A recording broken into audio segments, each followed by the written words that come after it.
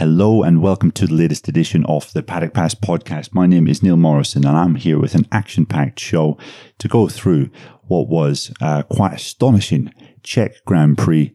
And, we have so much to talk about for this week's episode. Brad Binder, where did that come from? My goodness me. KTM have arrived as a genuine force in MotoGP, as have Franco Morbidelli. And, there's so much to get through in this episode that I don't think I can quite manage to do it all by myself. Therefore, I'm greatly appreciative to have a certain gentleman that resides in those lowlands in the north of Europe to join me to try and help me with this wild task. And his name is Mr. David Emmett. Hello, David Emmett. Hello, Neil Morrison. You say lowlands, but I was out cycling today and I reached the heady heights of 100 metres of elevation, I will have you know.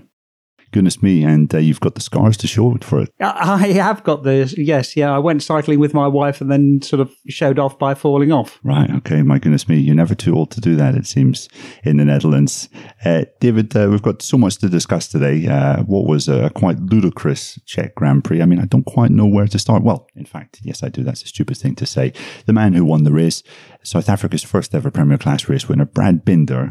But just before we get to Brad, can you, off the top of your head, remember a weekend which was so nutty, so strange, so crazy? Yeah, we were talking about this earlier, and I mean, like, you would go back to, shall we say, 2016, the first year of the Michelins, when Michelin came in and they didn't quite get it right sometimes. They were, the gap between the tyres was quite big.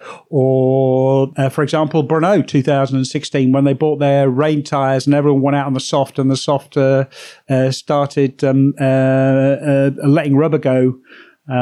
Because the track was drying out so quickly. Jack Miller's win in Assen in 2016, that was fantastic.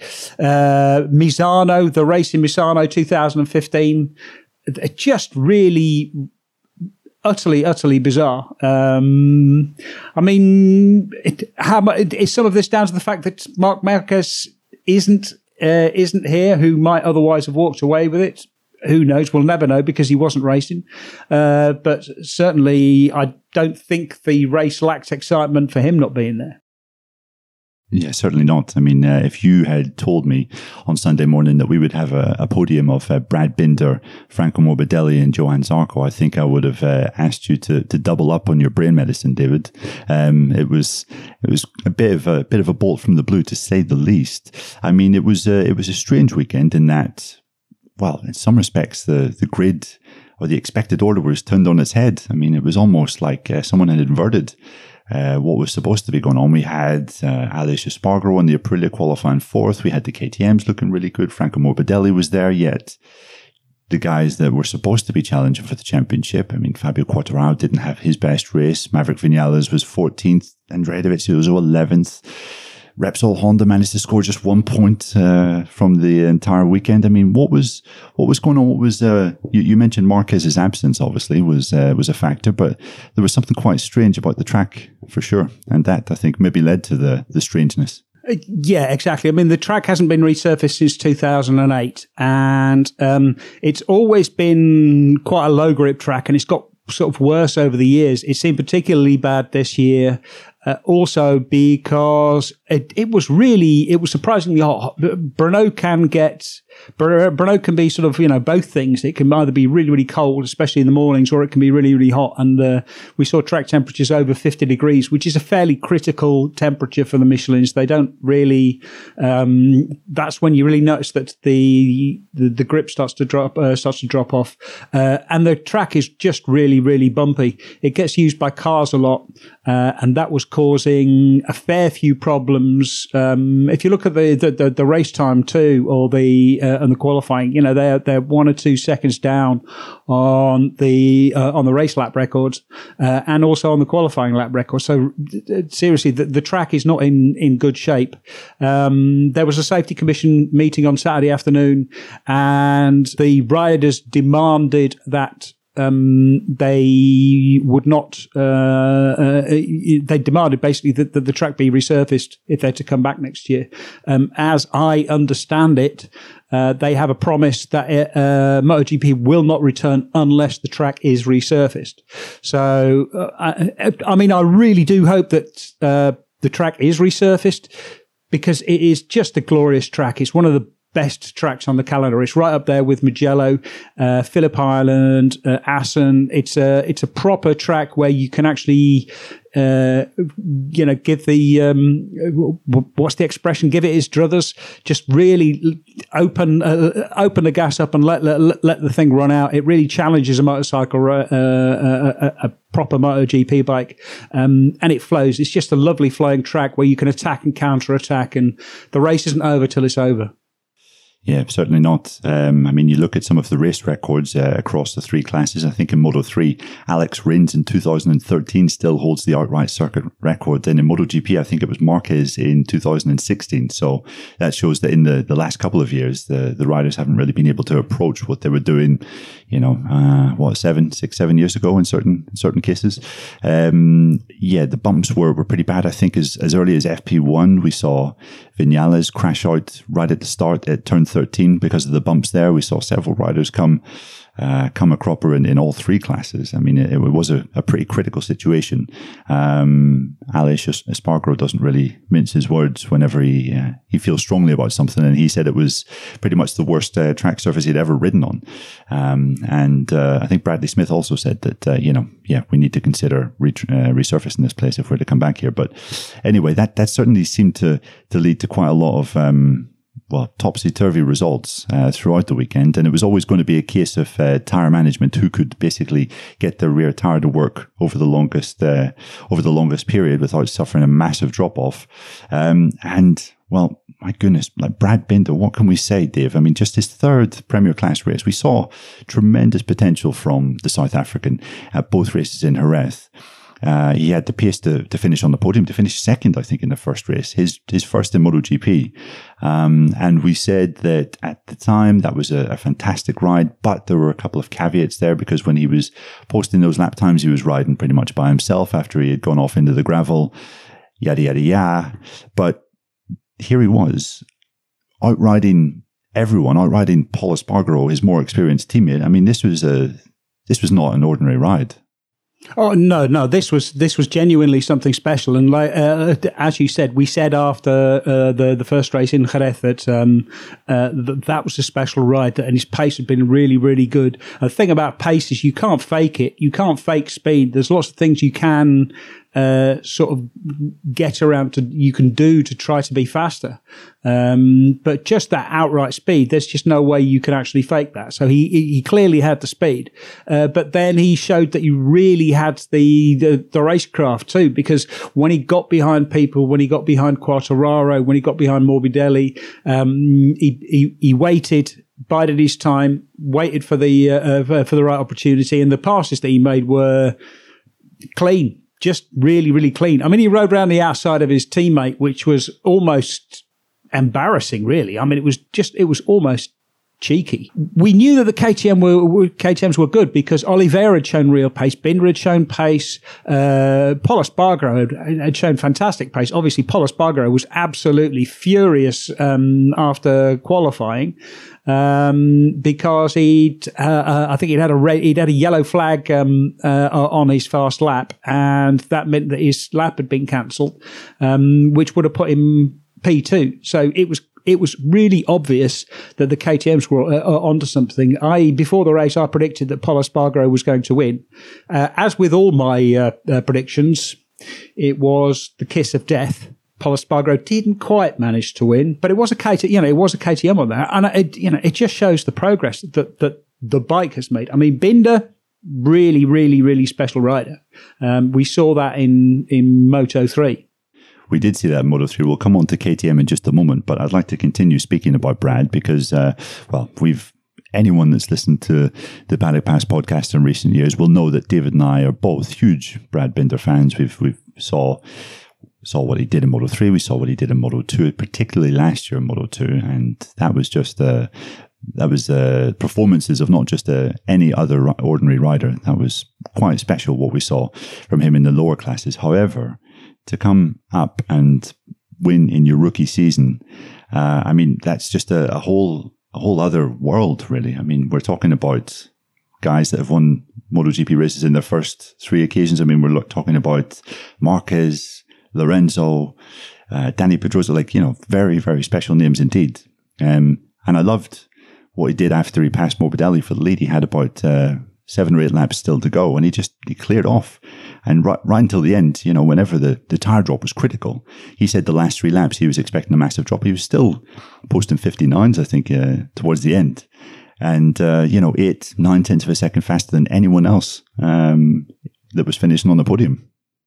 Yeah, I mean, absolutely, because what you can often see with young, inexperienced riders when they get in that position is that, you know, the pressure gets to them. They can see that the win is there, and it gets really, really difficult to maintain focus and to stay focused and, basically not to fall off.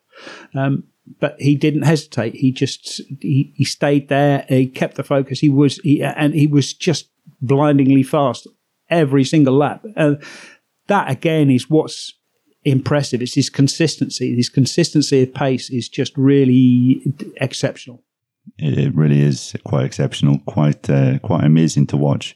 Just to finish up on Binder, Dave, I think both you and I were at the Valencia test last November. We went down to speak to Brad on the second day, the final day of the Valencia test. I think he was slowest that day out of all the MotoGP runners. He said he had got completely lost with bike setup, position on the bike, where he was supposed to be braking, all of his references. He just, after a pretty solid opening day, just got lost, got mired in all the details that he was having to try and understand. Yet here we are, 3 races into his debut campaign, and he's won a race. I mean, what is it about his riding that has seen him do this? He's a really intelligent rider. He's really smart. He understands, you know, what's possible. He's absolutely fearless. He's not afraid to take risks. He's not afraid to push to the limit. But he also understands that, you know, the limit is there for a reason. You know, you can go all the way up to the limit and occasionally stick your toe over. But there are risks involved with going it, and he understands those risks. He also he's really smart in the way that he figures out how to ride. Okay, I can do this. Once he's got one thing figured on, he can move on to the next one. He's a very intelligent, thoughtful, analytical rider, and he doesn't get upset. He doesn't bottle out. You saw him in his championship. I mean, he basically wrapped up the Moto3 title in Aragon before they even got away from before they even left Europe for the final 4 races. And in those sort of situations, again, it's really easy to lose focus because you think everything is done, and it can then start to sort of slip away from you, especially for relatively young, relatively inexperienced riders. But Binder is just so focused and on it all of the time. That I think is what makes that really, really stands out. I mean, talent, obviously, there's nowhere without talent, but what makes him exceptional is his ability to think his way through problems and understand what needs to be done. I think if you watch any of Brad's races in Moto2 from around Assen last year, so basically any race in the second half of the year, you could see that his ability on the brakes was so much better than anyone else in the class.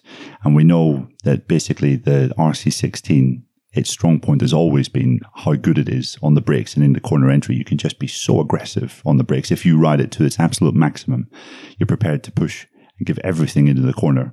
And I think Brad is one of those guys that's able to do that. Now, it's obviously a big thing going from Dunlop tyres to Michelin tyres, and the fact that he's been able to work out how the Michelin front reacts when pushing the front to the limit. I mean, that's seriously, seriously impressive how quickly he's done that. Just staggering stuff. I was in disbelief whenever he was performing that ride yesterday. I think there was one point where he got to second and you said, we were speaking on WhatsApp, he's going to bloody win this thing. And, he didn't just win it, he won it by 5 seconds. I mean, it was astonishing. But as you say, it wasn't just Binder doing the business. KTM really were tremendous, absolutely tremendous. And really, this should have been a KTM 1-2 if we look at it. It should have been Paul Espargaro, maybe first or second. There was a bit of an incident with Johan Zarco at turn 1. We'll maybe talk about that in a little bit. But KTM, what have they done for 2020 to bring them to this level? Because this suddenly looks like one of the best bikes on the grid. Because they've done it at Reth, they've done it here, both in very difficult track conditions, high temperatures. Yeah, I mean, this doesn't really start in 2020. This starts at the beginning of last year when they hired Danny Pedrosa. Pedrosa really helped them streamline their testing program. Obviously, he's a fantastic rider. He's a fantastically sensitive rider as well. He was able to basically make the job of testing much easier by sorting the wheat from the chaff and then handing the good stuff to Paul Espargaro. Because, again, last year was a difficult year for KTM because they had Hafiz Shayarin, who just never got on with the KTM in Tech 3. They had Johan Zarco, who was there for 3/4 of a year, 2/3 of a year, and absolutely hated the bike and never got on with it. Miguel Oliveira was a rookie and then was pretty badly injured in a crash at Silverstone, and so wasn't really in himself again. All of the testing came down to Paul Espargaro, and having Danny Pedrosa pre-saw all of the good stuff made a huge step. His input was really important. The engineering department was really important. They moved away. They changed the chassis for the winter, and that seems to have made a big difference. It's still a tubular steel chassis, but the top tube is now an oval rather than separate circular tubes welded together. That seems to have worked somehow in terms of stiffness. That makes it a little bit. It seems to give the frame a little bit more flex in the right places, which has solved their turning issues. The bike is much easier to turn. It's much more stable. They've worked a lot on the electronics as well. Aleix Espargaro was absolutely raving about the KTM. Basically said it's now the most powerful bike on the grid, and also they have the traction. Aleix said this. Aleix said this. Aleix said this in his debrief on Sunday, which was interesting. He said, when Miguel came past me, I thought I was on a Moto2 bike for a minute, because he got past and then he was gone. He was 3-4 bike lengths away, just coming out of the corner.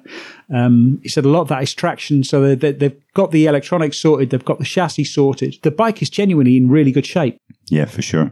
And I think another thing to add to that is they've got the suspension sorted. WP suspension, obviously, they've always been using that since they came into the class in 2017.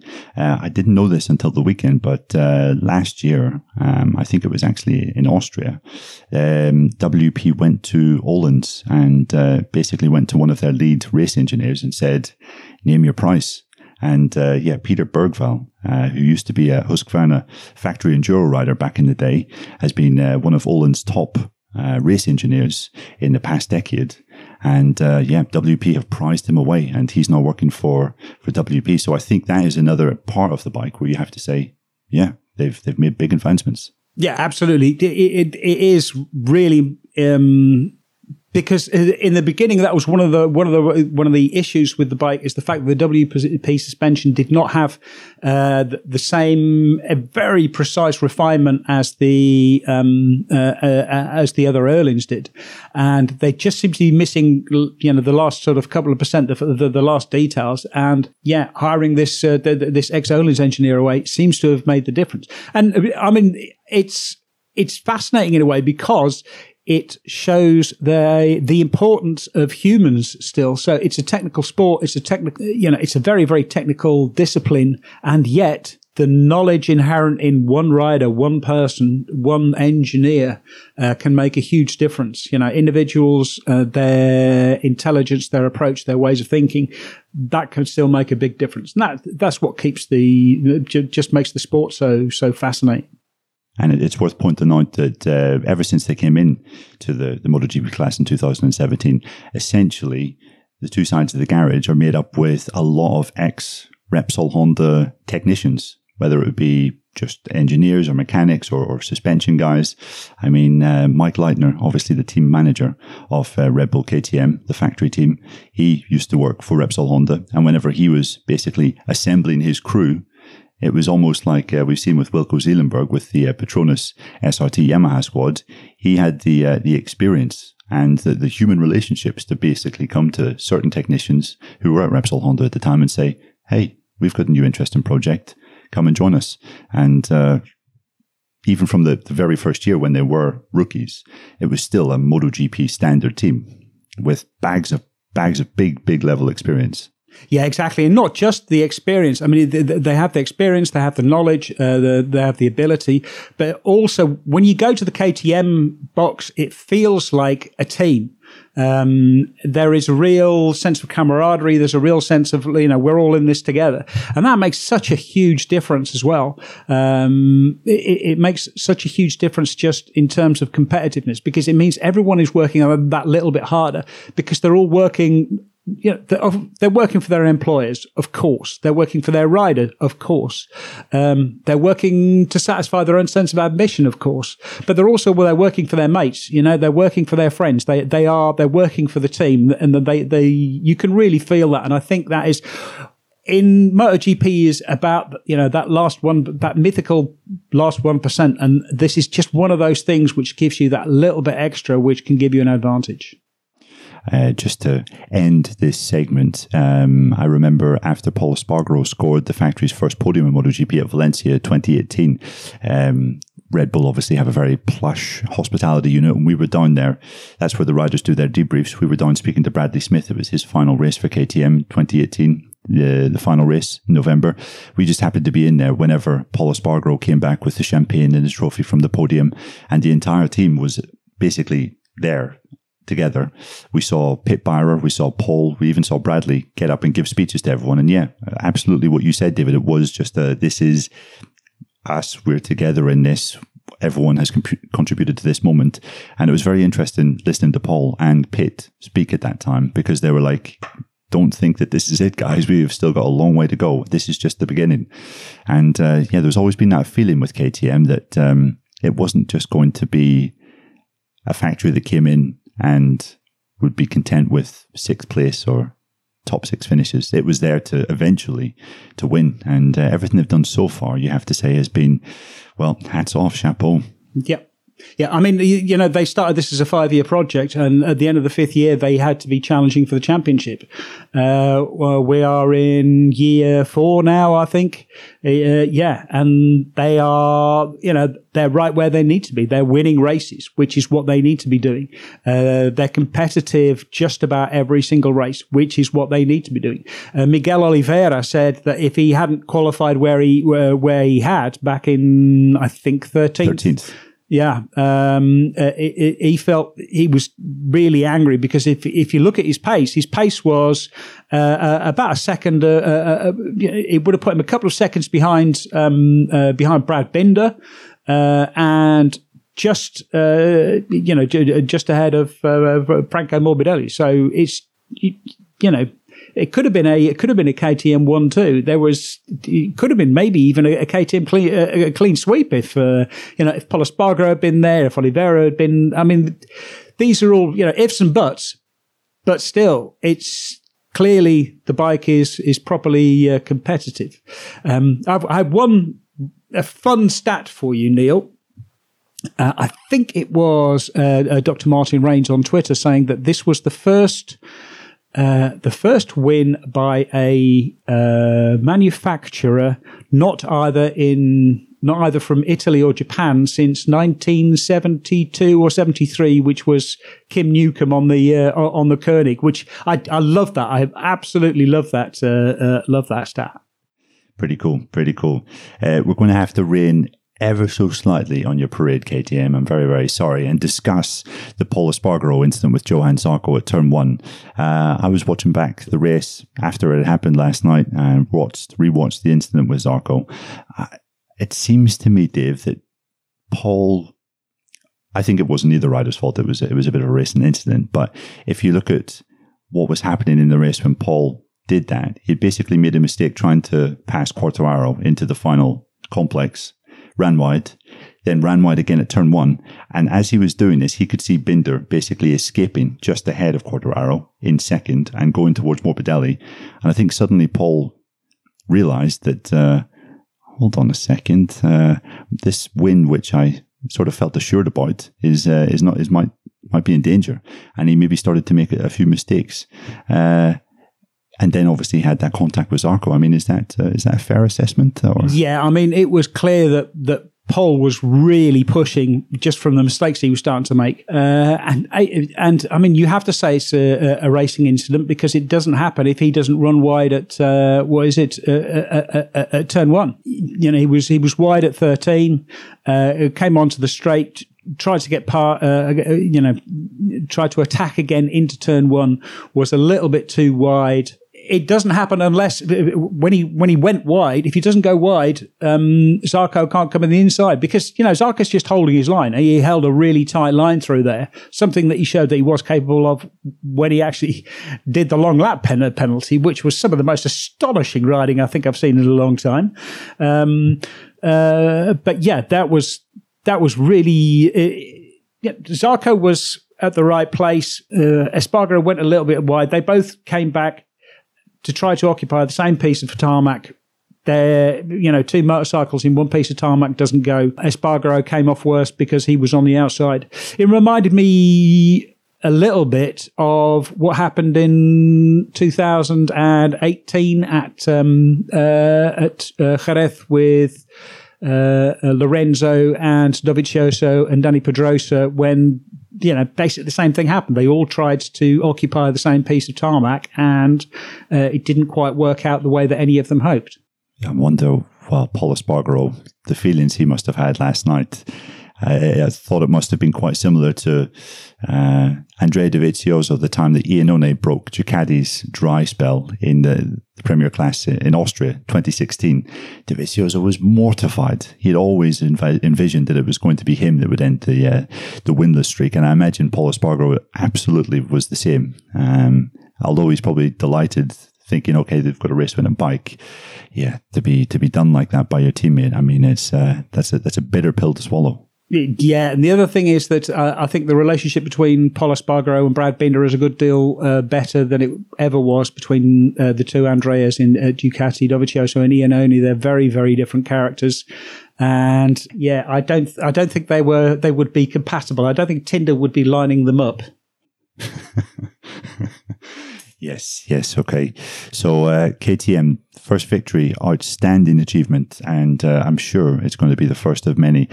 I'm just thinking aloud here. We're in Austria. Ducati isn't going well. Marc Marquez isn't going to be here. Yamaha's down in power.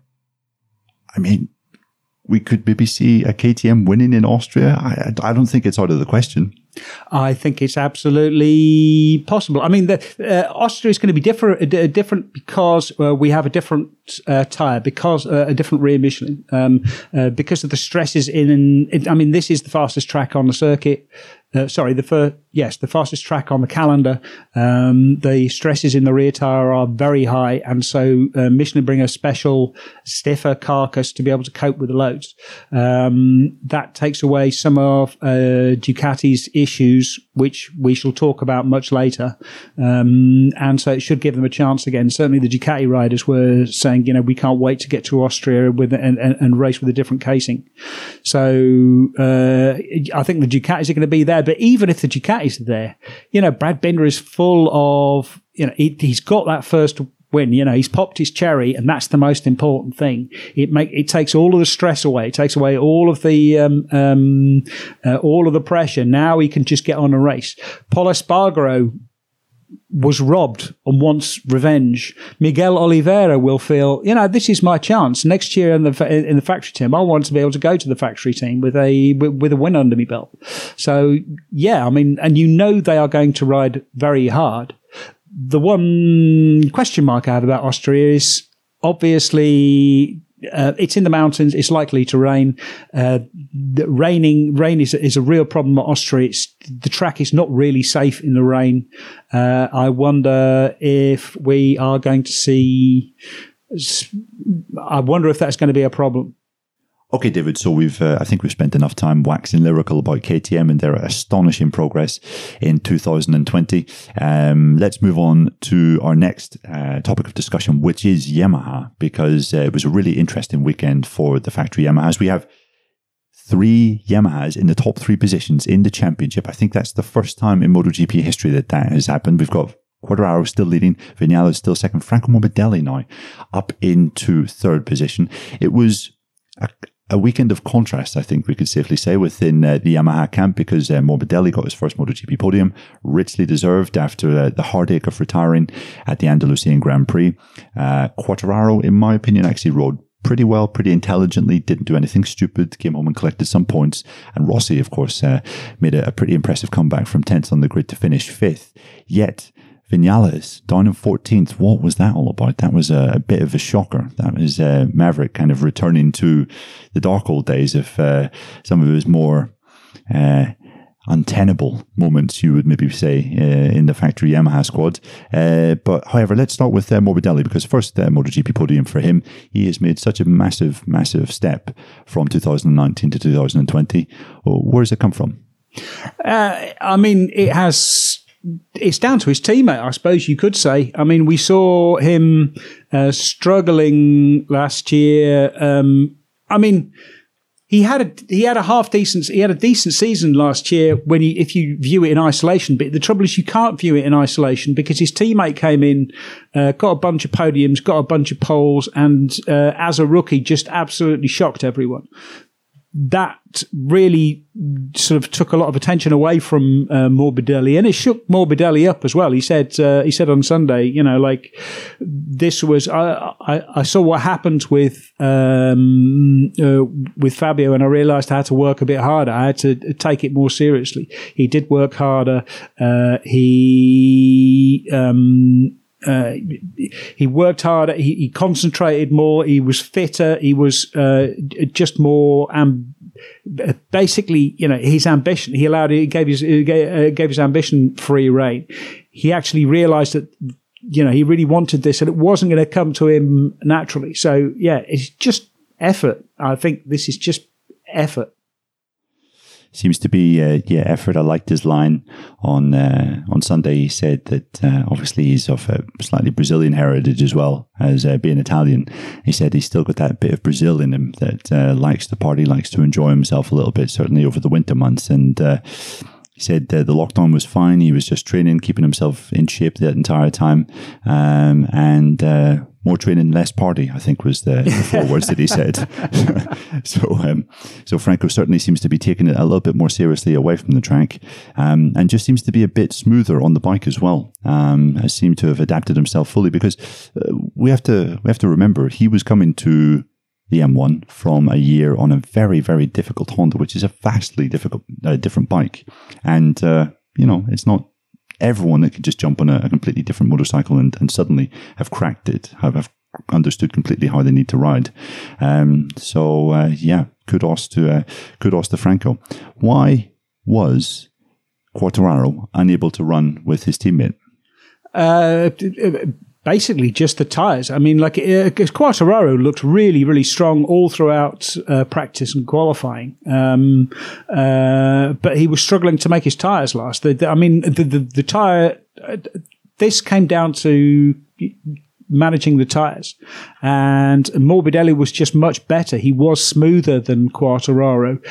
He was gentler than on the tyres with Quartararo. Maybe I think it was Maverick who said, you have to remember he's got a different, or maybe it was Valentino who said he's got a different engine. So maybe the 2019 engine configuration is a little bit gentler on the tyres than the 2020 year configuration. But I think Quartararo just pushed a little bit too hard, and was expecting the same kind of consistency that he found at Jerez, but Jerez is a very, very different circuit.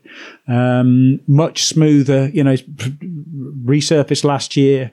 It's got much more grip. It gave him the opportunity to ride the way that he wanted to ride, and he wasn't quite ready to deal with the way that the way that Brno needed to be ridden. Not for 21 laps. Certainly. Also, if you look back at history, I mean, Quartararo has always been fast at Jerez. He loves that circuit. That's one of his favourite tracks. Knows it very well from his days in the FIM Junior Moto3 World Championship. I was going back through his records yesterday, Dave, and his previous best finish at Brno across all three classes was a 7th place, and that was in MotoGP last year. His showings there in Moto2, Moto3 were nothing short of disastrous. So it's never been a great track for him. And still was pretty quick in FP4 and looked really good. But he said after the race that as early as the third turn on the first lap that it became pretty obvious. He had a massive rear end slide when he just opened the throttle ever so slightly, and that was a sign that this is going to be a long afternoon. But can we look at this as a positive ride in the context of other events? Yeah, I mean, the championships are won on the bad days, not on the good days. I mean, on the good days, you have to get the win. But on the good days, you actually have a chance of the win. I mean, Marc Marquez has been the master of this. I mean, Marc Marquez has won lots of championships on consistency, even though it doesn't look like it because he wins so much. But what's made him unbeatable is the fact that, when he's not on the top step of the podium, he was second or third or fourth. He was never 8th or 19th or 14th, the way that where Maverick Vinales finished up. And in fact, Maverick said that. He said afterwards, if you want to win a championship, you can't afford to finish 14th. So, yeah, this to me, it was... it was disappointing. He was expecting much more, but it was enough. When we get to the end of the season, whenever that is, I think he's going to look back at Brno and think, that's where I saved it. This won't be where he won the championship. This will be where he saved the championship. Yeah, you would certainly say that. It had some echoes of Casey Stoner's first championship year with Ducati, and he had smoked them all in the first couple of races. Then he went to Jerez, which was never a kind circuit to him or to Ducati, and I think he went round in 5th or 6th, and afterwards it was like, oh, bad result because he had been beaten by Rossi. But when you look back at it and you thought, actually, that was a really mature ride for a guy of his age, just to bring it home in decent point scoring position. So yeah, I think you're absolutely right. Quartararo will eventually look back at this Brno race and think that was a pretty crucial ride in the grand scheme of things. Yeah, especially considering all the people he finished in front of. Yes, exactly. Which leads me on to my next point of conversation. Maverick Vinales, 14th. What can you say about Maverick Vinales, apart from what he said himself? If you want to win a championship, you can't afford to finish 14th. Again, Vinales seemed to be caught out with the same old problems, which is the track had changed after Moto2. Conditions were different.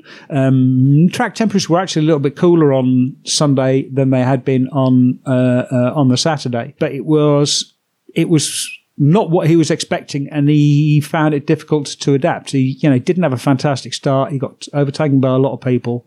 It was a thoroughly underwhelming performance. It was thoroughly underwhelming. It's quite frustrating sometimes. It must be quite frustrating if you're on Maverick Vinales' side of the garage. These things, these moments keep coming up that basically deprive him of the chance to challenge at the front. I mean, Marc Marquez isn't here. This should be Maverick's year, right? But yeah, absolutely. But he can't deliver. The one difference with previous years is that he was. We used to draw straws to go and talk to Maverick if it had a bad race because it was. You'd want to go over and give him a great big hug, just because it was so depressing. But Not this time. This time he seemed, he was resigned. He was disappointed. He was resigned to accepting that he'd had a really terrible race. But he wasn't dejected. He wasn't blaming anyone. One journalist tried to get him to have a go at the tyres, and but he wouldn't have any of it. I don't want to talk about the tyres, he said. He wasn't looking for excuses. He just sort of said, I didn't have the feeling, I couldn't push, and that's it. And they just have to fix it. But with Maverick Vinales, this is going to happen again at a couple of races, and you have to wonder whether he's going to be able to do enough to win a championship at the end of the year. Yeah, and you start to look at Vinales with the likes of Quartararo, Brad Binder coming through. This is his chance really, because those guys are only going to get better. Yeah, exactly, and also the fact that Quartararo and Vinales didn't score a lot of points means that, when Marc Marquez does come back racing again, which we presume is going to be Misano, his deficit is not going to be as bad as it could be. It's not going to be an impossible task when he comes back if they keep on scoring these entirely mediocre results. That's true, yeah, because if Mark does come back and he's pretty strong, pretty fit, you're going to be looking at a guy that's been first, second, more or less every weekend. Yeah. It was interesting listening to Vinales, just to back up what you said about him taking responsibility. After qualifying, you saw that he wanted to do a two-stop strategy, and basically he pitted too late into the session. He felt really good with his second bike, wanted to continue with that, but they needed to change the tyre. Got the timing all wrong, didn't get out for his third and final run, and as a result finished fifth. And he was really frustrated at the end of qualifying. You could see him banging the tank and gesticulating angrily. And my first thought was, the team are going to get a rinse in whenever he's speaking to us later. But he said, no, it was my mistake. I lacked the judgment my timing was all wrong, basically. So yeah, there is that side where he is maturing, he is growing up, and that is one positive, I guess, you could take away from what was a pretty bad weekend. Oh, speaking of bad weekends, we haven't even got started yet, because Ducati, well, in some respects, it was decent because they have Johann Zarco coming up, finishing on the podium. That was surprising. Pole position as well. First pole since Sepang 18. First podium since Sepang 18 as well. On a GP19. Aventia's first ever podium in the MotoGP class. But it doesn't make for pretty reading when you look down the field, and Jack Miller's in 9th. Andrea Dovizioso's in 11th. Danilo Petrucci's in 12th. It's pretty ghastly. This was supposed to be a Ducati circuit. They finished second and third last year behind Marc Marquez, and it's bad, and it's worrying because you speak to the factory guys and they don't know what's going on. Yeah, exactly. It was really interesting talking to Andrea Dovizioso, especially after talking to Jack Miller. Jack Miller looked like he wanted to be anywhere else and doing anything other than racing a MotoGP or racing a Ducati MotoGP on Sunday night. He was thoroughly miserable. Obviously, to him, the issue is simple. It's the tyres. We have this new Michelin rear tyre with a softer casing, and the bike isn't behaving the way that it should. And he feels that has just robbed him of any chance of being competitive. Andrea Dovizioso said, yes, it's the tyre, but like Johann Zarco was on the podium. And Pecco Bagnaia was very fast at the second race in Jerez, and until he fell off in practice, he was fast as well.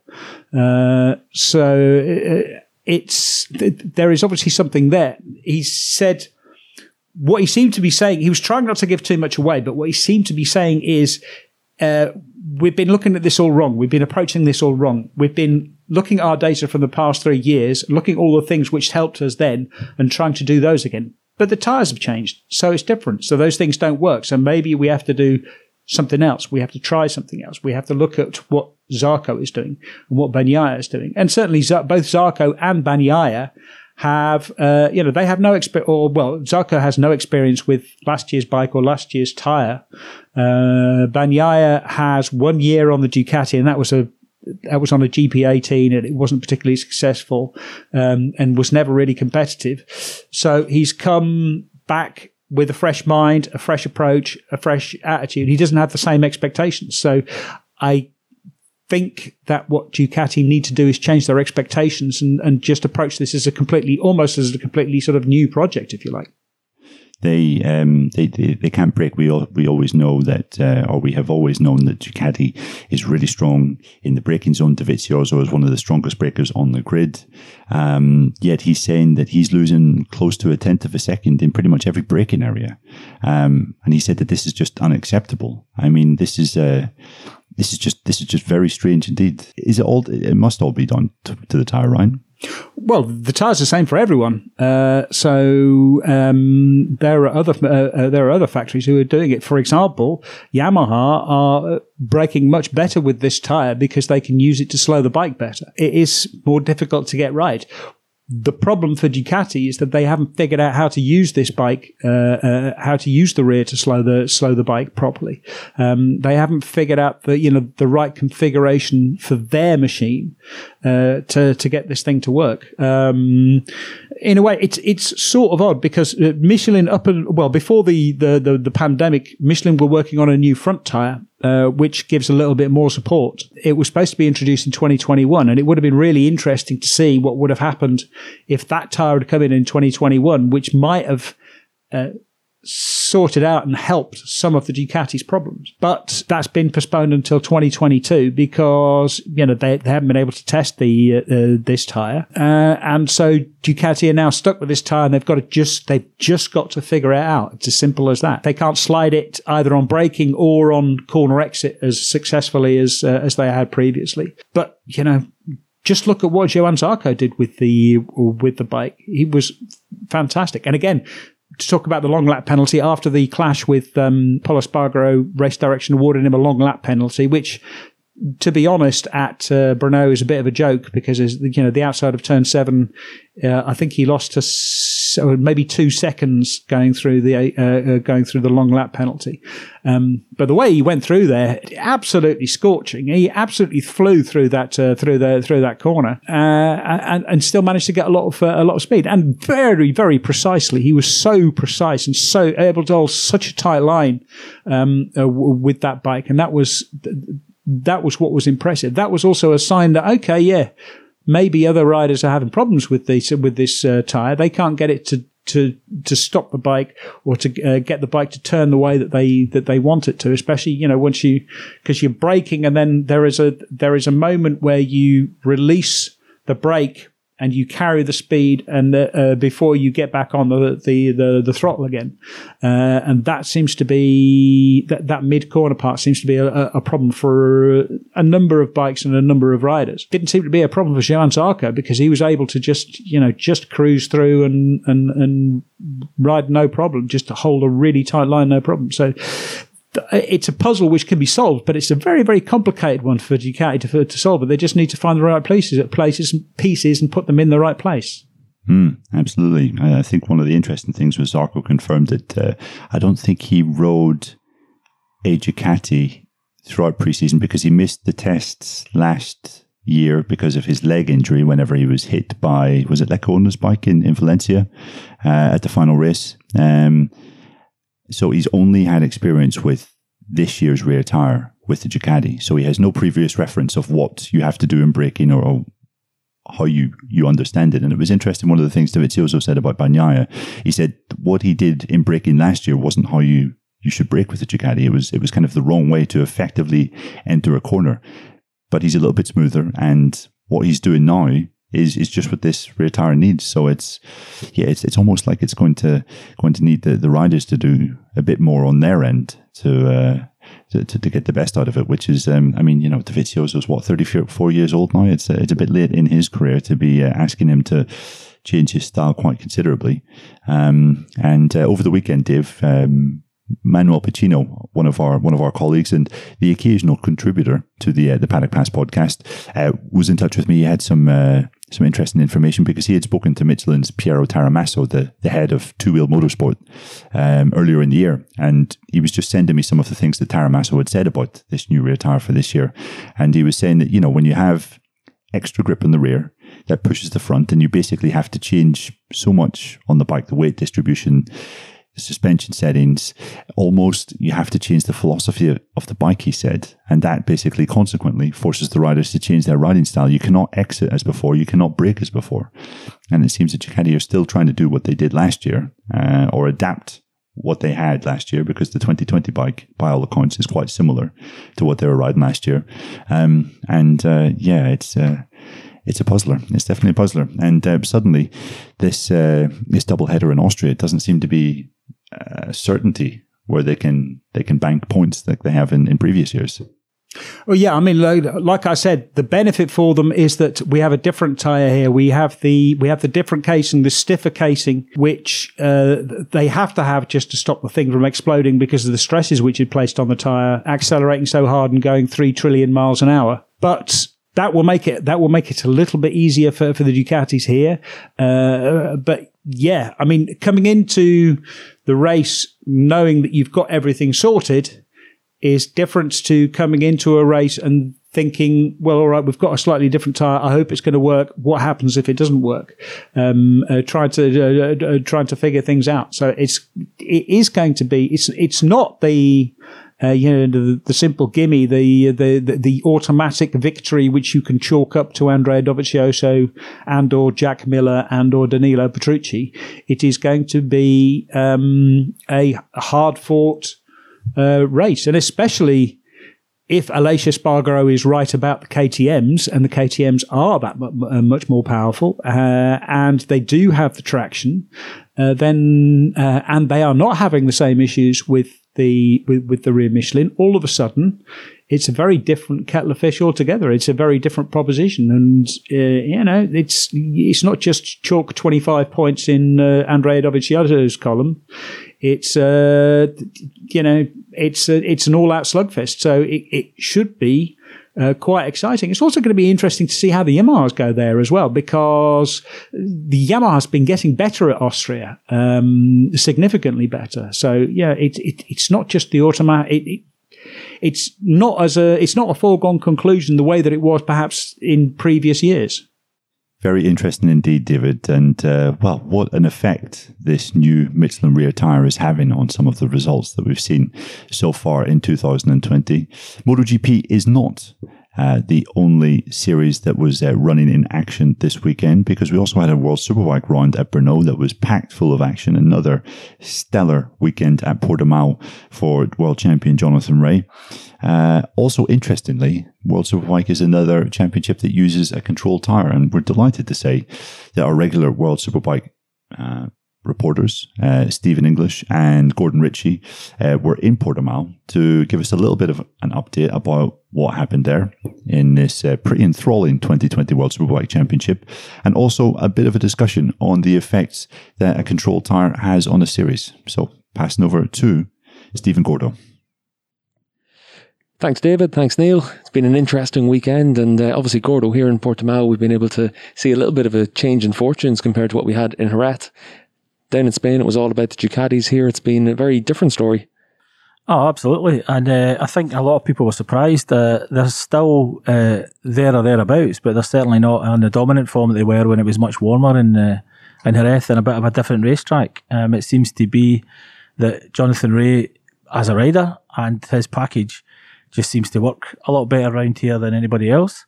At this point, still got some racing to go, but it was it's a big change considering we thought we saw a trend and starting in Jerez, and it's also been warm here, not boiling crazy hot like it was in Spain, but it's been pretty warm and dry, and we've had a pretty much of a pendulum swing, which is great. Yeah, we're recording this Sunday morning, so we've seen race one, we've seen quite a bit of action over the course of the week, and like you said, Gordo, we have bare around 50 degrees track temperature. It hasn't been cold here in Portimao, but a lot cooler than what we had in Jerez. We've had the wind. We've got a very different track situation here, and certainly looks like what we expected. Jonathan Rea had to come here, make sure he picks up 3 wins and tries to close down that gap in the championship. As we record this, he's won race 1, and you'd certainly expect him to win the other 2. It looks a good bet. He took his 10th win at this track yesterday, and he looks good. Unless something happens, I think he's still going to be the bookies' favourite. Now, it's racing, and that doesn't mean it's going to be the way it is, but it was pretty impressive from day one when they got here to work out what to do for the races and then go and do it. And Johnny is old motocross man that he is, loves the nature of this track, brought up in BSB, used to moving the bike around. And here in places like Imola, he always says it's more of a rider track. It's more where you put when the tyres start to go, it's where you put your body on the bike, how you approach it. It's much more rider significant track than some other places. And even the main straight here, you're approaching the main straight, 4th gear, already going very fast. So the overtaking ability of the faster engines is slightly negated. So again, that's one potential disadvantage, that even in a dogfight, if he ends up in dogfights today, that it may make a small difference, but it may not be as profound as some other tracks. What's been the biggest issue that Ducati's had here this weekend? Obviously, you look at Chaz Davis, he's struggled, particularly in that final sector all the way through the weekend. Yeah, Chaz is not really settled. I think Redding just finds the Ducati a more difficult animal here to control. The very nature of the racetrack means that if you've got a nice smooth setup, you're going to have to compromise on it because the bike is moving, jumping, landing, constantly changing, working the suspension really hard. He just didn't feel happy on it, is what he said on the first day here, and reiterated that yesterday. He just doesn't feel as confident as he did in Jerez, and he looked and rode very confidently there. So it just shows you the change of racetrack, however refined this sport gets, can make a real change in the results, because I don't think Scott had a bad week coming up to here thinking, I had a terrible Jerez weekend. He had a great Jerez weekend, leading the championship. And I don't think he's obviously not lost any motivation or any push or any desire. So it is just a technical rider feel confidence at a track which is maybe like Imola in a normal season, the one where you need the most confidence, the most blind entries, the most risk required, the most movement from the bike. This is a track you really have to feel good to go fast. And even when you go fast, you'll have shimmies and shakes and things you weren't expecting, especially when you're riding with other riders. And that's another aspect of this weekend. He was in with all the other riders because of his qualifying. He wasn't, he didn't get clear. He was in with a lot of other riders. And that was a big difference from Jerez. We're going to keep the Superbike segment of the show pretty tight this week, just because obviously in Brno it looks like there's been quite a lot of action all the way through this week. A lot of big storylines with the Repsol Hondas at the back of the field in qualifying, Dovi down the order, Ducati struggling. We've had riders at the front of the field in qualifying that weren't expected. But Gordo, I'm interested to ask you about a topic we've talked about a lot. And this is a weekend where we've got a proper action-packed weekend, because we've got MotoGP, World Superbikes, BSB all on at the same time. And it looks like where the talent's coming from for World Superbikes has changed. It used to be where you'd look at BSB and you'd see, right, there's half a dozen riders that could potentially make the step up. But now it looks like in the Superbike paddock, you're looking to the Grand Prix paddock to try and find those couple of riders that might be able to make the step. Yes, and that's a very noticeable change. There's a lot of reasons for it, partly technical. A lot of the national championships are not running the same level of technology as World Superbike does. Even though World Superbike has reduced the level of super high tech and high performance parts that are allowed in the bikes, even though it's more accessible to have a Superbike now, a full World Superbike, it's probably cheaper if you had to build one from scratch than it's ever been. No matter what people tell you about the good old days, they had pretty heavy tuning allowed in those days.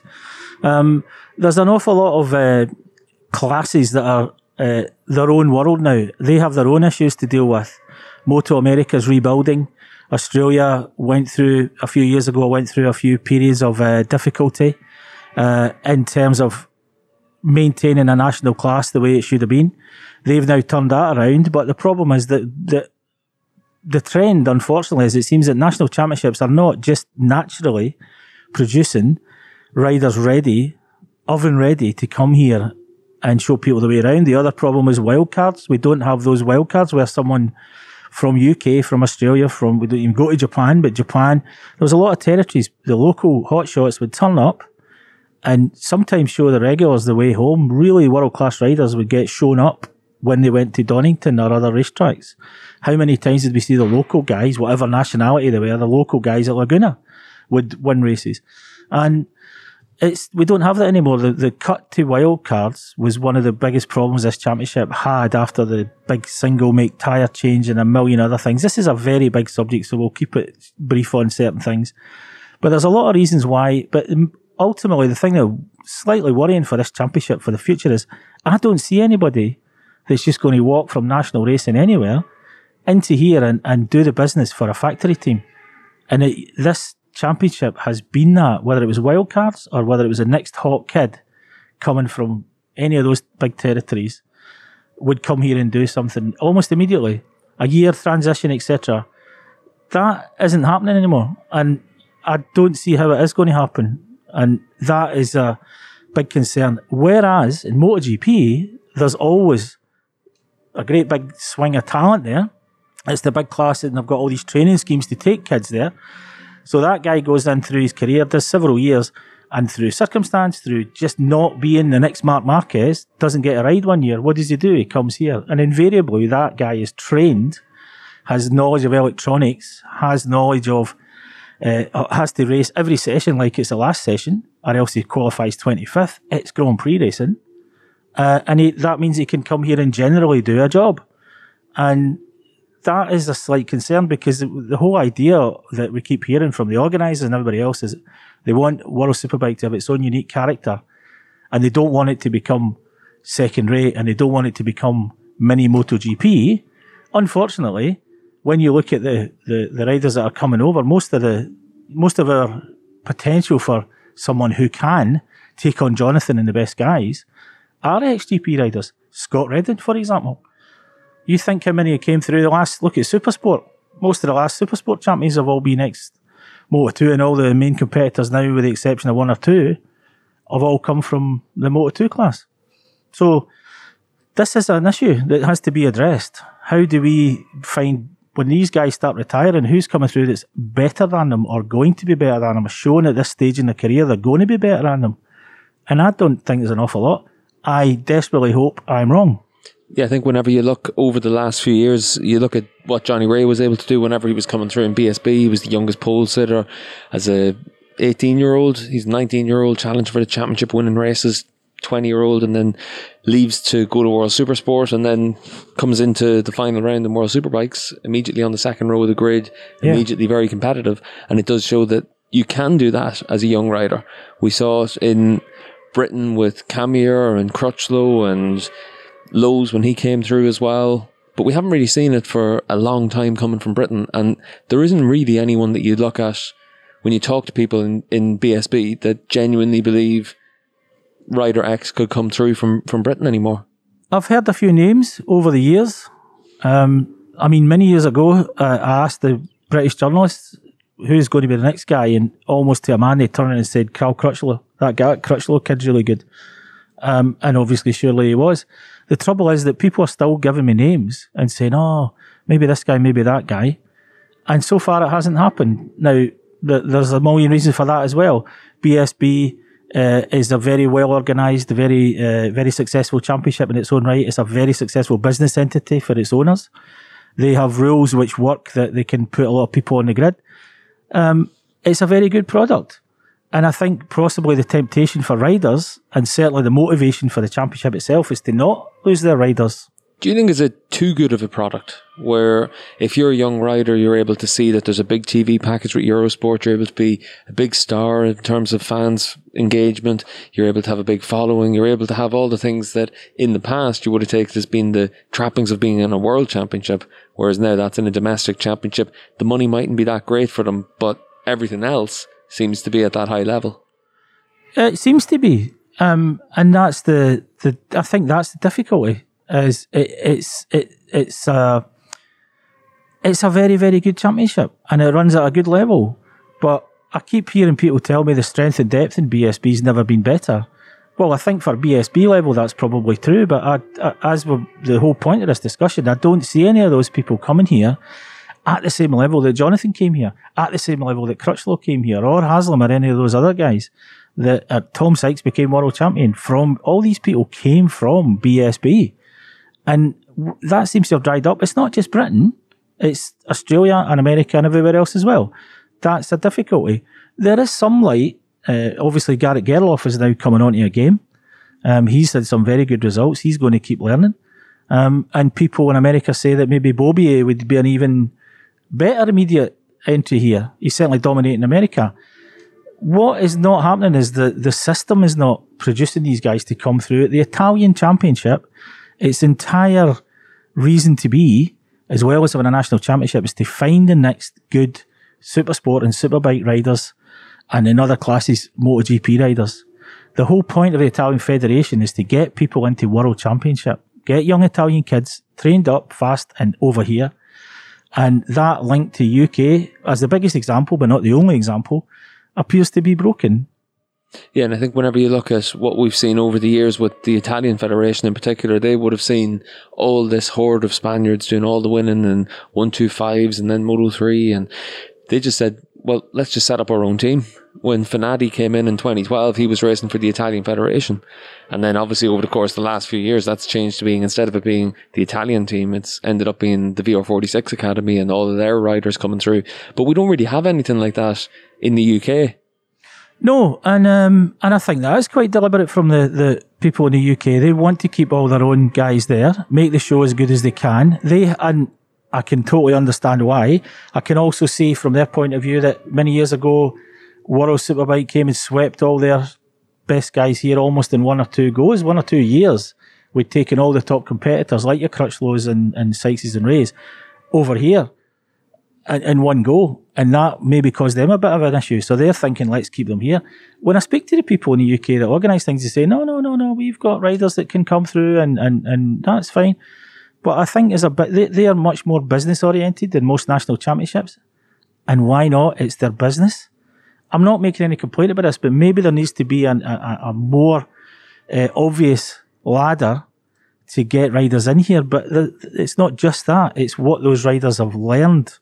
It's the training those riders have had to come and take on a World Superbike with even a couple of steps up in ultimate spec. And there seems to be no desire for people to be wildcards anymore, partly because the last few wildcard outings that people had before they kind of really stopped altogether weren't exactly the same level as like Crutchlow and Sykes and all those guys did. And then before them, Hodgson and Walker and all those guys. Yeah, whenever you're looking back through the record books and you see Shaky coming in and winning 2 or 3 races as a wild card, you've got lots of riders that have done that from Britain. And then you look at what happened when Bradley Ray, when Jake Dixon, when any of these riders came through as a wild card at Donington, their home round, bearing in mind that they were running BSB spec bikes with less electronics and lots of other reasons for them to be a little bit off the pace. But they were well down the order. They were, for Jake Dixon, he was 50 seconds behind the race winner at his home round, where he's got nothing to lose. Yeah, and I mean, the last thing I want to do is to try and highlight, is this some kind of talent gap? Which I hope it isn't. I hope it is just training and what you're used to and so on. But I think when people come in, spend a lot of money, do a weekend and get no result, it's not exactly encouraging for them or the next guy along to go, I don't want to go to do this and not do a Bayliss in Australia or a Hodgson at Donington or a Chris Walker at Donington. Maybe I won't. Or the Shaky was the best example. Local track, local boy, the right tyres, full factory bike, basically the same, more or less the same Ducati as the factory guys were getting, because that's what they were running in the UK and everywhere at the time. You just arrived on a level footing and actually with a bit of more track knowledge. Maybe you weren't as experienced as the other guys. Maybe you couldn't go to all the other tracks and be quite that potent. But in your own place, where you'd been round a million times since you were a kid, you could show them up. We need to get this back again. It was one of the biggest things that we complained about when the nature of this championship changed, was whatever you do, keep the link back to national championships, because it was one of the things that, for example, you would go to Japan in MotoGP and you would create somebody like Abe overnight. Woof, instant sensation. Haga would be on the podium or nearby. people you'd never heard of suddenly straight there because they were running those bikes in their national championship. We need to get the link back to wildcards. It's another essential mix. And for the crowd, if you don't have a local guy literally in your own series, there might be 5 or 6 British riders in Superbike, but I think the locals would still have a softer spot in somewhere like the UK where they love an underdog for the local BSB top rider to go and be even your own British guys that are competing at the World Championship. I just think it would be more of a tribal, another reason to go. We've given people a reason not to go to some of these races now because they don't see their own young riders or even experienced riders that have gone back again going out and showing, hey, I can still do this. And that needs to be addressed, and no one really has. Maybe they can't. Maybe we're all just too different now. Maybe this is just a reality we have to live with, but I hope not. Well, I think that the reality we have is that a BSB spec bike is too slow to be competitive. I don't think it's too slow. I think the electronics are what makes the 20-lap performance. I don't think there's such a huge difference. There's an awful lot of restricted parts in these things here. The power's slowly crept up again, but when we had much more tuned engines, we lost 30 horsepower overnight from the best bikes. And that's crept back up again. But I don't think BSB bikes are particularly slow, even though they're specs less, and they will put stuff on for the World Superbike weekend to do it. But yes, it's not a level playing field week to week. You can improve the bike to come and do as a wildcard ride. You can put extra stuff on and stuff. But obviously a lot of teams just can't do that for funds. Maybe the organisers of this championship need to help them, literally, with help to pay for them to be there, which would be some kind of progress. There's a lot of things that can be done, but it is actually quite a big gap. And the technologies, you say, the bikes aren't as fast. Yes, they're certainly not as sophisticated. And the people running them aren't experienced with the electronics, which is easily the most complicated aspect of any championship that's got relatively free electronics. It's much more than suspension. There's so many people in the world know about suspension, know about chassis setup, they know about how to make a motor fly, but how to make a bike work properly, saving the tyres, maximising grip, all the things that electronics can do for you, and especially on these big bikes in corner entry. It's all about entry now. It's not about exit and wheel spin control. That's old hat nearly. It's all about getting the bike to behave itself going into the corner and not wear out back tyres and put the rider off going in on his ideal line. It's just a factor of these massive 4-strokes. You need to have more control over the back end going into a corner with it because of the back pressure they generate. Yeah, and what I was going to say was that with BSB, with their spec, as you said, Gordo, it's going to be over 20 laps, impossible for them. For a Moto America rider, whenever we go to Laguna, they're having to adapt to Pirelli tyre. Yes, there's always something that stops them being an automatic changeover. In theory, BSB should be easier because they're all running Pirellis. But yeah, America's the closest one to us now. They've got pretty free electronics. But the tyre change is a great thing. And there is nothing more profound in the behaviour of a motorcycle than the tyres you put on it. Because the Pirellis are completely different philosophy from almost anybody else's tyres. And there's a reason for that, where it is a production championship. It's based on a road product. Pirelli do this as a form of development for a road product. So there's nothing overly fancy inside the Pirellis. They don't start sticking Kevlar in and carbon fibre and so on as a quite deliberate thing, because what they want to do is use this as a marketing shop window to sell tyres to people, and also a form of product development whereby when they bring a new tyre or a new idea, they bring it here. If it works here, then it's obviously going to work for high performance on the street or for people on track days. And a lot of Pirelli's business is selling the same tyres to everybody all over the world. Well, they build deliberately a very wide temperature window, as wide as they can, into the product. Whereas in other tyre manufacturers that have got a great, like for example MotoGP, where there's a greater performance required, with carbon brakes and all sorts of other things, those tyres are always going to be stiffer and a bit more trick, as it were.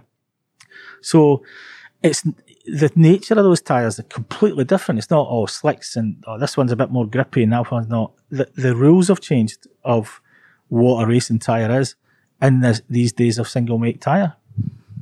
And for you, Gordo, what do you see as the ideal scenario Is it where you've got the same regulations across all the different championships, where you take World Superbikes down a level, you bring BSB up a level, you're able to have it where tyres aren't single make, you're able to work around different ways? Or is there a lot of very big positives you can take from what you have right now? Because when I look at especially the World SBK grid, very close field, we've got bikes that are very closely matched from each of the teams. You've got, you know, surprise winners. You've got guys that can come through and have a podium. You've got a team like Tenkate that can come in mid-season and hit the ground running and be very competitive last year and then kick on over a winter. I think the outside world's got a weird idea about World Superbike, and it's so expensive to do this and so expensive to do that. Yes, it's more expensive than racing at domestic level. There is no ideal scenario, because everybody has to do what works for them in their individual territories and so on. The global financial crash truly showed people how much money would never come back to racing anymore. We're racing on motorcycling money. We're not racing on external money to any great degree. Who are our huge sponsors in this paddock that are global international companies? Not enough.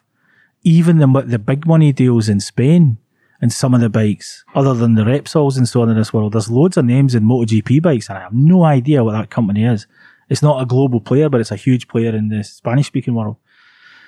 There's too many differences now to unify things. The FIM and Dorna have both talked about that to me last week in Jerez, about the desire to unify rules and allow people to come and race. Honestly, there are a lot of troubles if you don't use Pirelli tyres. That's their fundamental difference, I think. But in terms of somebody coming to World Superbike and making a good showing with their own local domestic bike, it doesn't take an awful lot to get to the same spec as a World Superbike. It's not nothing, but it's not a huge amount. But remember, what's changed is the national championships not running superbikes anymore, as they've always been for like 20 years, 25 years, because of the global crash. They just couldn't afford to do it. There's reasons for this. No one's doing it for any reason except the necessity. But I think it's actually not true to say that trying to get to the level of a World Superbike, good bike, as Tenkate have shown. Everybody's got customer programs now. You can buy all those parts. The parts are limited. If you want to buy literally the same suspension as the world champion, you can do it for $9,000.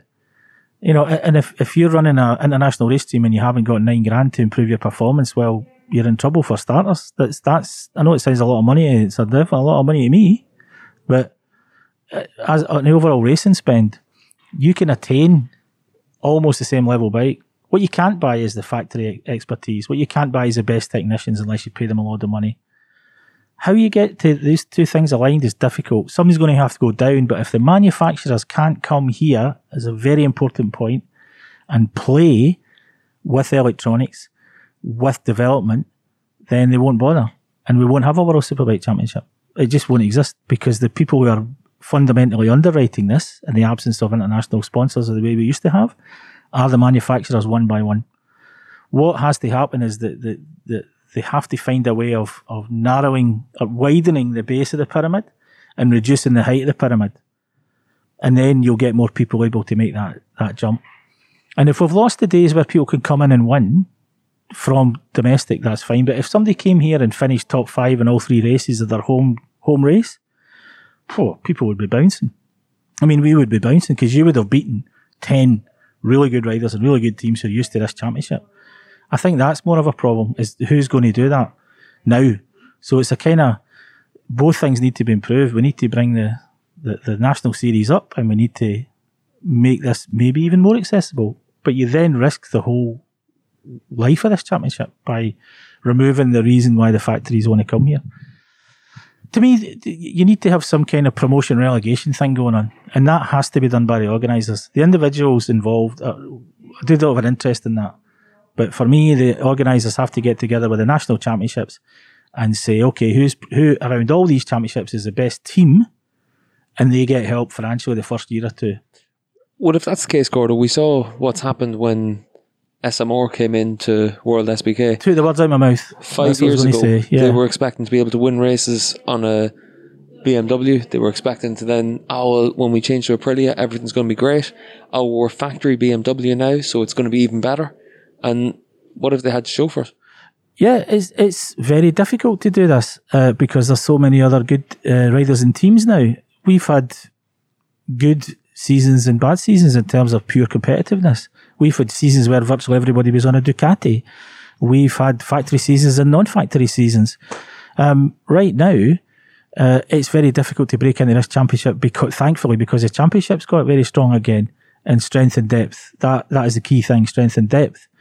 But Sean Muir, it was you and I were standing there in Australia speaking to Sean when he came into the paddock for the first time with some of the other foreign journalists, and we just totally admired his ambition and so on, but we knew it was going to be a lot harder to come from a national championship, even a very good one like BSB, and hit the ground at winning speed. It was just going to be tough. And that's not necessarily got any easier, which is why I'm saying there has to be some kind of help to get people in there. And yeah, there's too much disconnect in racing now. We've now got, I honestly think the gap between here and MotoGP and the gap from here to national championships has never been bigger. In too many ways, not just one way, not just technology. I think it's just, we're now stratifying and we don't want them to become set. We need to do something now to start changing that, or else we're just going to get all the so-called rejects from MotoGP coming here, and we're going to block off any talent that's coming up from any of the domestic championships. Something has to be done, as politicians like to say, but we really do. If we're interested in the long-term future of all of this, we have to get things changed. It's very successful now. This championship is great now. It's really good. It's always been good, but it's particularly good now. And there's plenty of opportunities for this post-Jonathan Rea generation. But where are they? Where are they coming from if we're not just going to become mini MotoGP? And that would be, everybody fails then. I think that's a failure of everybody. Okay, well, thanks for joining us, Gordo, again. And as I said, we're going to keep it short this week just because we've got all the action from the Czech Republic as well. But thanks for joining us, Gordo, and hopefully it's not too long until we're back in Aragon and able to talk about what we've seen this weekend. And then obviously a back-to-back weekend in Aragon means that we're definitely going to see a very clear picture developing by the time we get back to Spain. Cheers, Steve. Well, interesting stuff there from our World Superbike reporters, Stephen English and Gordon Ritchie, talking there from Portimao. And that pretty much brings us to the end of our discussion today for the Paddock Pass podcast, and what has to be one of the most ridiculous weekends of racing that I can remember watching. MotoGP, World Superbikes, even BSB, so much action there. It has been worth the wait. We have had to wait for the 2020 season to really kick off in true style, but well, it's been worth every second of that wait, I must say. These past couple of weekends, we'll be coming right back at you with another action-packed show this time next week, so look out for us then, because we'll be speaking about the Austrian Grand Prix. And guess what? We'll then be coming back at you the weekend after that as well, because we have the Styrian Grand Prix, which is the second Austrian round to be held on consecutive weekends. So yeah, it's going to be an action-packed month for all involved. It's round about now that I should remind you that we have social media channels which you should be following for updates on the Paddock Pass podcast. We're going to be pushing our social channels a little bit more with some highlights and segments from the shows. So you really want to be following us on Twitter at Paddock Pass Pod, on Facebook as well. That's facebook.com/Paddock Pass Podcast. And as you may or may not know, we have a Patreon page as well, because obviously this is quite an expensive business, traveling around the world to watch motorcycle racing, to try and keep up to date with all the goings on in the paddock. And well, basically you can access some very interesting added features on our Patreon page for as little as $3 a month. So if you're feeling generous, you've got a little bit of extra spare change in your pocket at the end of the month, then why not contribute to us? Because that makes a little bit of a difference for Dave, Steve, Gordon, Jensen, producer Brian, and I going forward. And yeah, everything is obviously, all donations are greatly appreciated. So that's pretty much it from me. Thanks to Steve English and Gordon Ritchie from Portimao. Thank you to the vested David Emmett in his in his office in the Netherlands? In my Zoom room, dude. My Zoom room. This is the new normal in MotoGP. This is the place that I sit and do all of the rider debriefs. And one more note for our Patreon subscribers: if you send us some money, then Neil will be able to afford a shirt. Yes, I'm currently in a room which doesn't have any AC, and it's in the height of the European summer, so it's not a normal occurrence, I'd like to say. But yes. So what time? I think it's when we're starting to talk about the level of roping that we currently have, David. It's probably time to get off the airwaves and stop offending people. But thank you again for listening to us, dear listener. Check us out next week as well. We'll be back at you with another episode. Until then, bye-bye.